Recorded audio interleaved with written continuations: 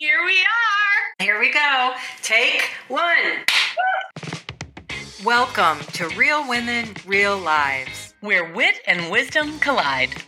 Seriously, who knew that French fries could be a catalyst for shifts of consciousness? It's just so clear to me in this moment how I get confused about it. And then we remember. How can we create a life that allows us to step into our work and our expression, just being who we are, but also funds our dreams? Yeah. What is my husband doing right now? Am I successful enough? But do you have faith that you're okay no matter what happens?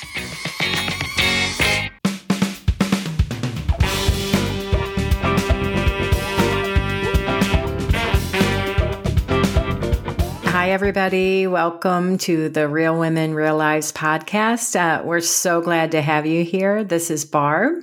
And this is Melissa. Yeah, so today we're going to talk about what to do when we get triggered. You know, those moments when something happens unexpectedly or we get a message. Spoiler alert, spoiler alert. So I'm going to turn it over to you, Melissa, to just kick this off.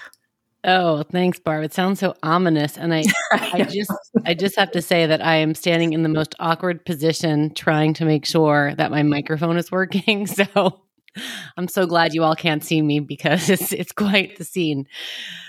Oh, the message. So, we do our best to share real what's happening in our lives because that's why we are doing this podcast to begin with, so that we can share it so everyone else feels the freedom in knowing they can do the same. So that's how we get through it together as humans on this planet. So this morning, I was having a delicious coffee of Nespresso.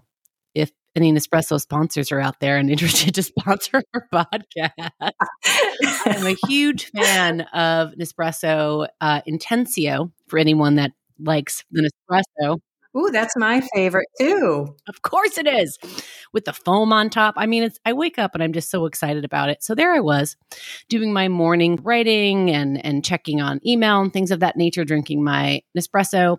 And my husband comes in and I don't know if anybody has this experience with other people in their lives, whether they live with you or they work with you, where they just kind of just come on in and say, da-da-da-da-da-da, irrelevant of what you're doing in the moment. So I looked at him and I saw that he had a little bit of trouble on his face. And so instead of saying, excuse me, I'm doing something, I paused and I looked at him and I said, what's up? And he's like, I just got this very mysterious email from my client. And I said, well, what was it? And he shared it with me. And to respect his privacy, because he's not on this podcast, I'll keep it there. And he shared it with me and he said, what do you think that means? I'm sure it's great, is what I actually said. But the truth is, I have no idea what it means. And so I did my best to just hear him and be with him. And then I went back to my Nespresso. And honestly, I didn't think about it again until a little bit later in the day. And what made me think about it was the outrageous disbelief that I did not freak the F out. I mean, freak the F out, because this is a client. This is my husband's business. We are married. We have a child and, all the things that we do in our grown-up lives. And the truth is, we're not reliant on this one client.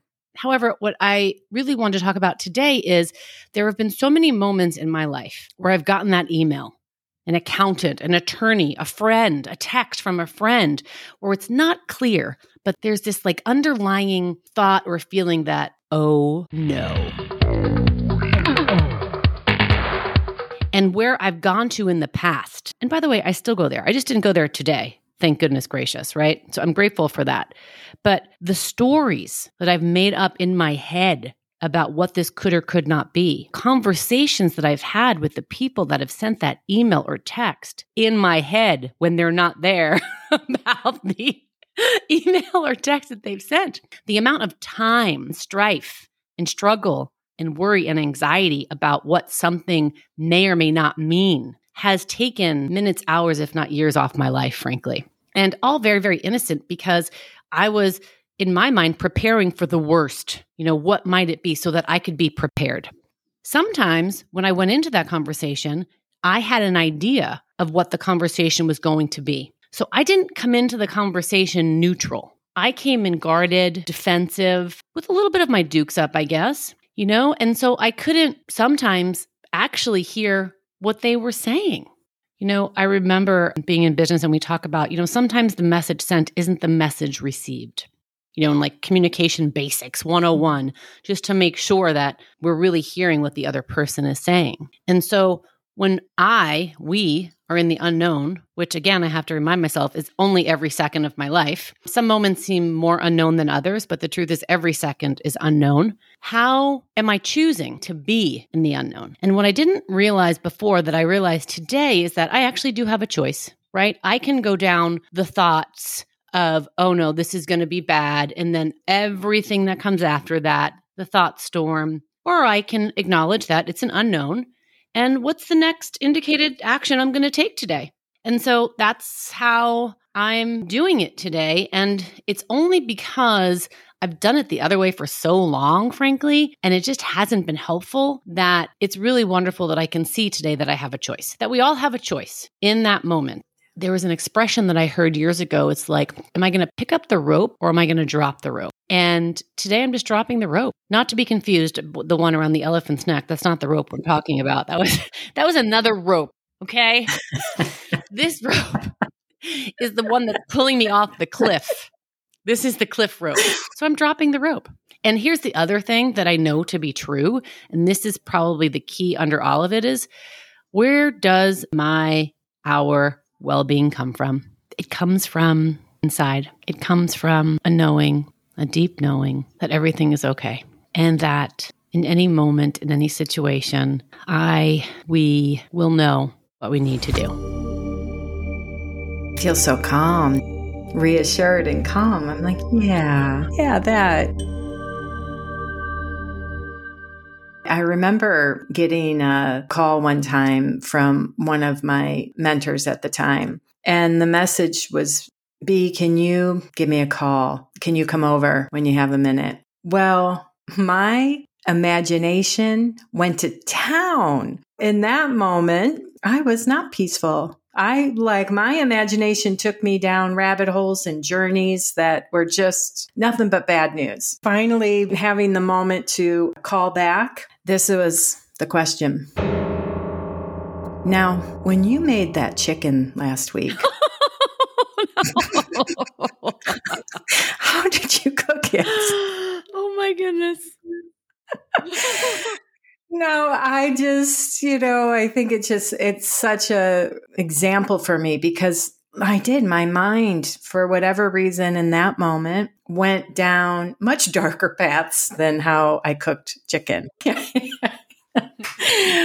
Yet there have been other times when you get the call, I need you to call me. And the news is not great. But I love what you're sort of talking about. It's that in-between time, that place when we are in the unfamiliar, the unknown, yet our minds get activated, right? Our imagination gets activated, an insecure thought and imagination are having a party in our minds, right? Mm-hmm. Mm-hmm. And so in those moments, it is, it's like, where do we find just our psychological safety in those moments? Yeah. Because no amount of convincing myself really hurts. Like trying to replace fearful thinking with positive thinking. And you know that feeling inside, okay, sometimes that kind of maybe helps a little bit. But ultimately what you're talking about is it's like, oh yeah, do I know, first of all, that I'm in my imagination?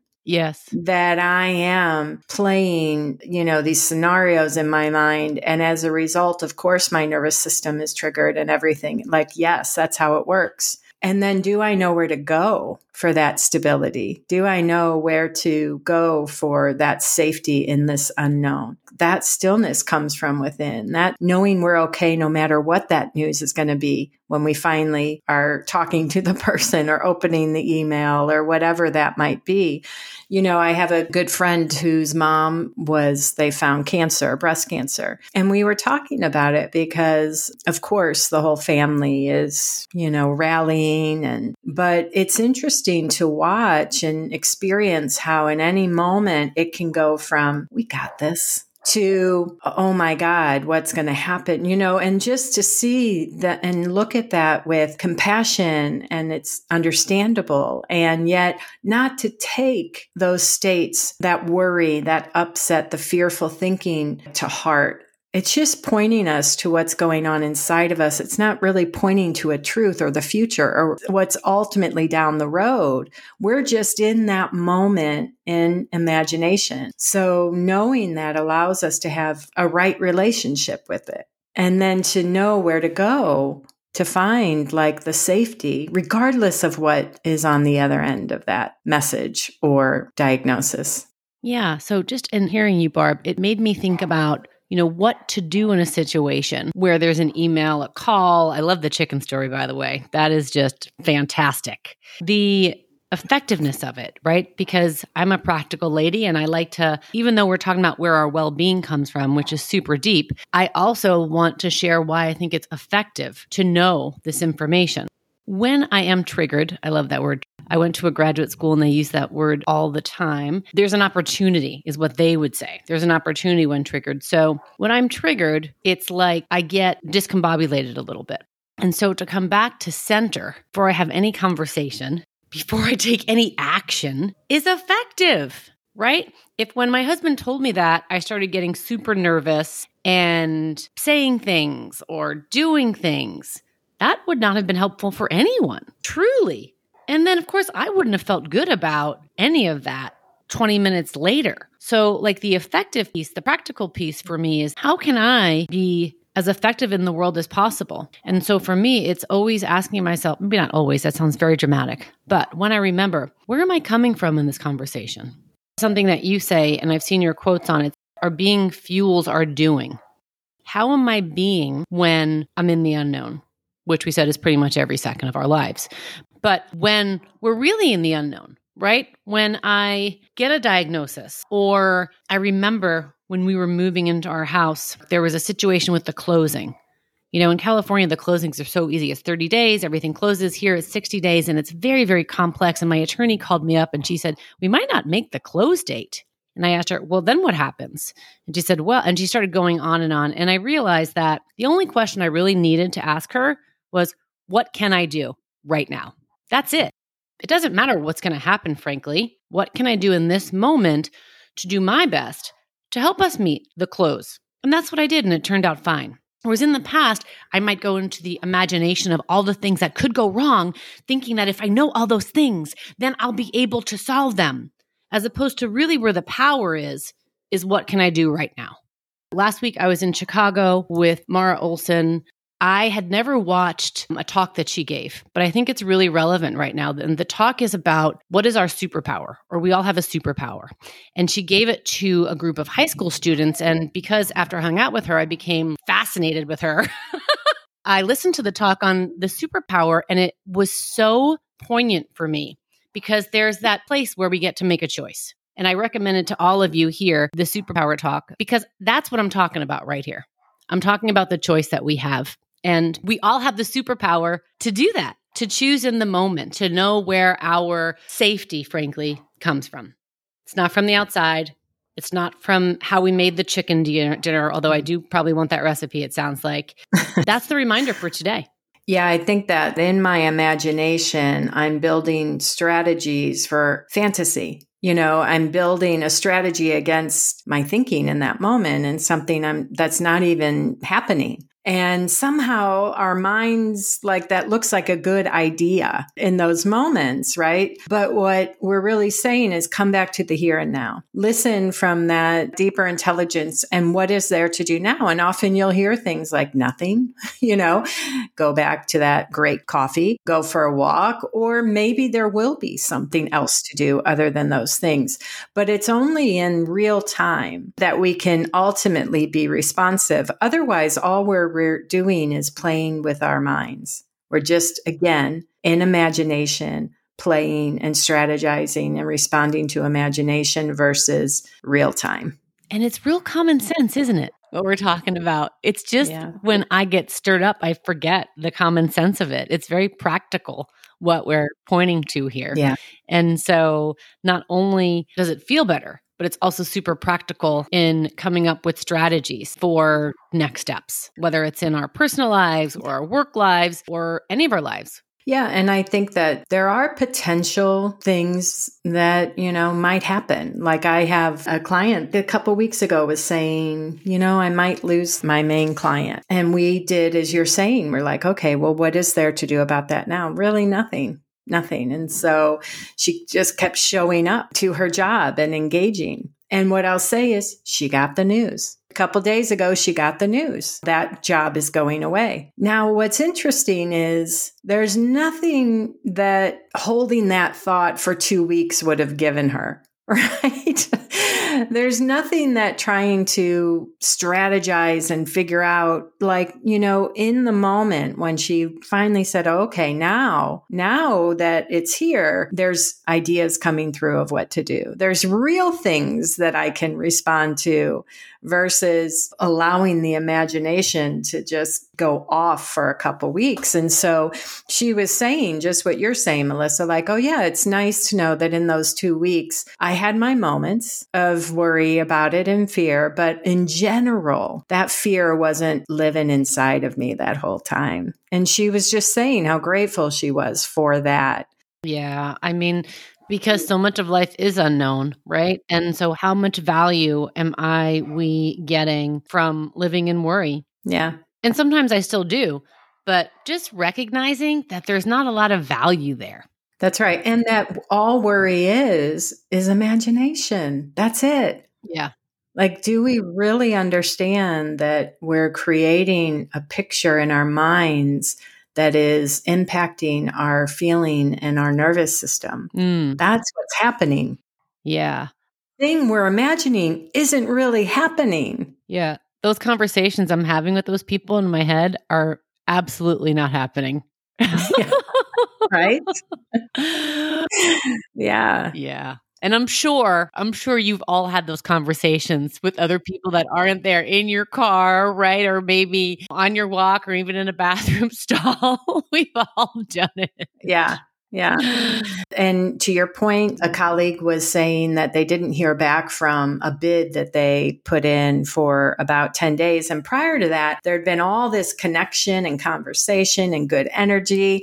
And then the proposal went in and it went silent. And we were just laughing about where her mind would take her. Did I offend them? Did I get it wrong? I told them one day, but then I left a message saying I would like to take a little bit more time. Did that make them mad? Like all of that stuff. And then to come and find out when they do reach out eventually, they're like, yeah, life got busy. And again, it's just to see, do we know when we're in imagination? Do we know when we're triggered? Do we take the trigger as like good information, right? Or do we see it for what it is? And then as a result, we're able to come back to the here and now. We're able to find our safety in this unknown. Barb, are you saying that worry is never useful? I am. Oh, wow. I know. So bold. That is bold. Listen, worry, I think, is a habit. I think worry sometimes is a conditioned way we've learned to deal with life. Mm-hmm. I think that it's understandable and human. In a way, letting our minds worry has become a coping mechanism for a lot of us. Yes. We feel unsettled in the unknown, so our minds go, well, let's figure it out. Figuring it out or worrying is a way we're trying to regulate ourselves, actually regulate our nervous system. We don't need our mind to regulate. We don't need our mind to find well-being. That resides somewhere else. And yes, in its very simplest way, worry is imagination. Yeah, that's so clear. So folks that are listening right now, if you are in your imagination like I do on a regular basis, I mean, for me, I just have to recognize I'm in my imagination. And then I'm reminded where I actually am, and there's no one there that I'm talking with. And that in the moment of choice, when action needs to be taken, we'll be guided. I'll be guided. You'll be guided. That's what we're here to talk about today. Just want to add one more punch to that our safety isn't in the known. that we can find that safety, our equilibrium. We can regulate our nervous system regardless of what's going on around us. I've had direct experiences with that. So that is truth with a capital T. Well, listen, we're so grateful that you hung out with us a little bit. We love that you're with us and engaging with us. And if this is resonating with you or a friend of yours, please share it. We'd love to be able to support as many people as possible. And if you're enjoying it, please go on over to Spotify and give us a rating, give us a review. You can email us. Barb will give us the email because I don't know it. I believe it's Real Women, Real Lives Podcast at Gmail. Well, look at that in the moment. We would love to know what you want to hear about, what you would like some perspective on from Barb and Melissa. So go on over, send us one. Yeah, thank you, everybody.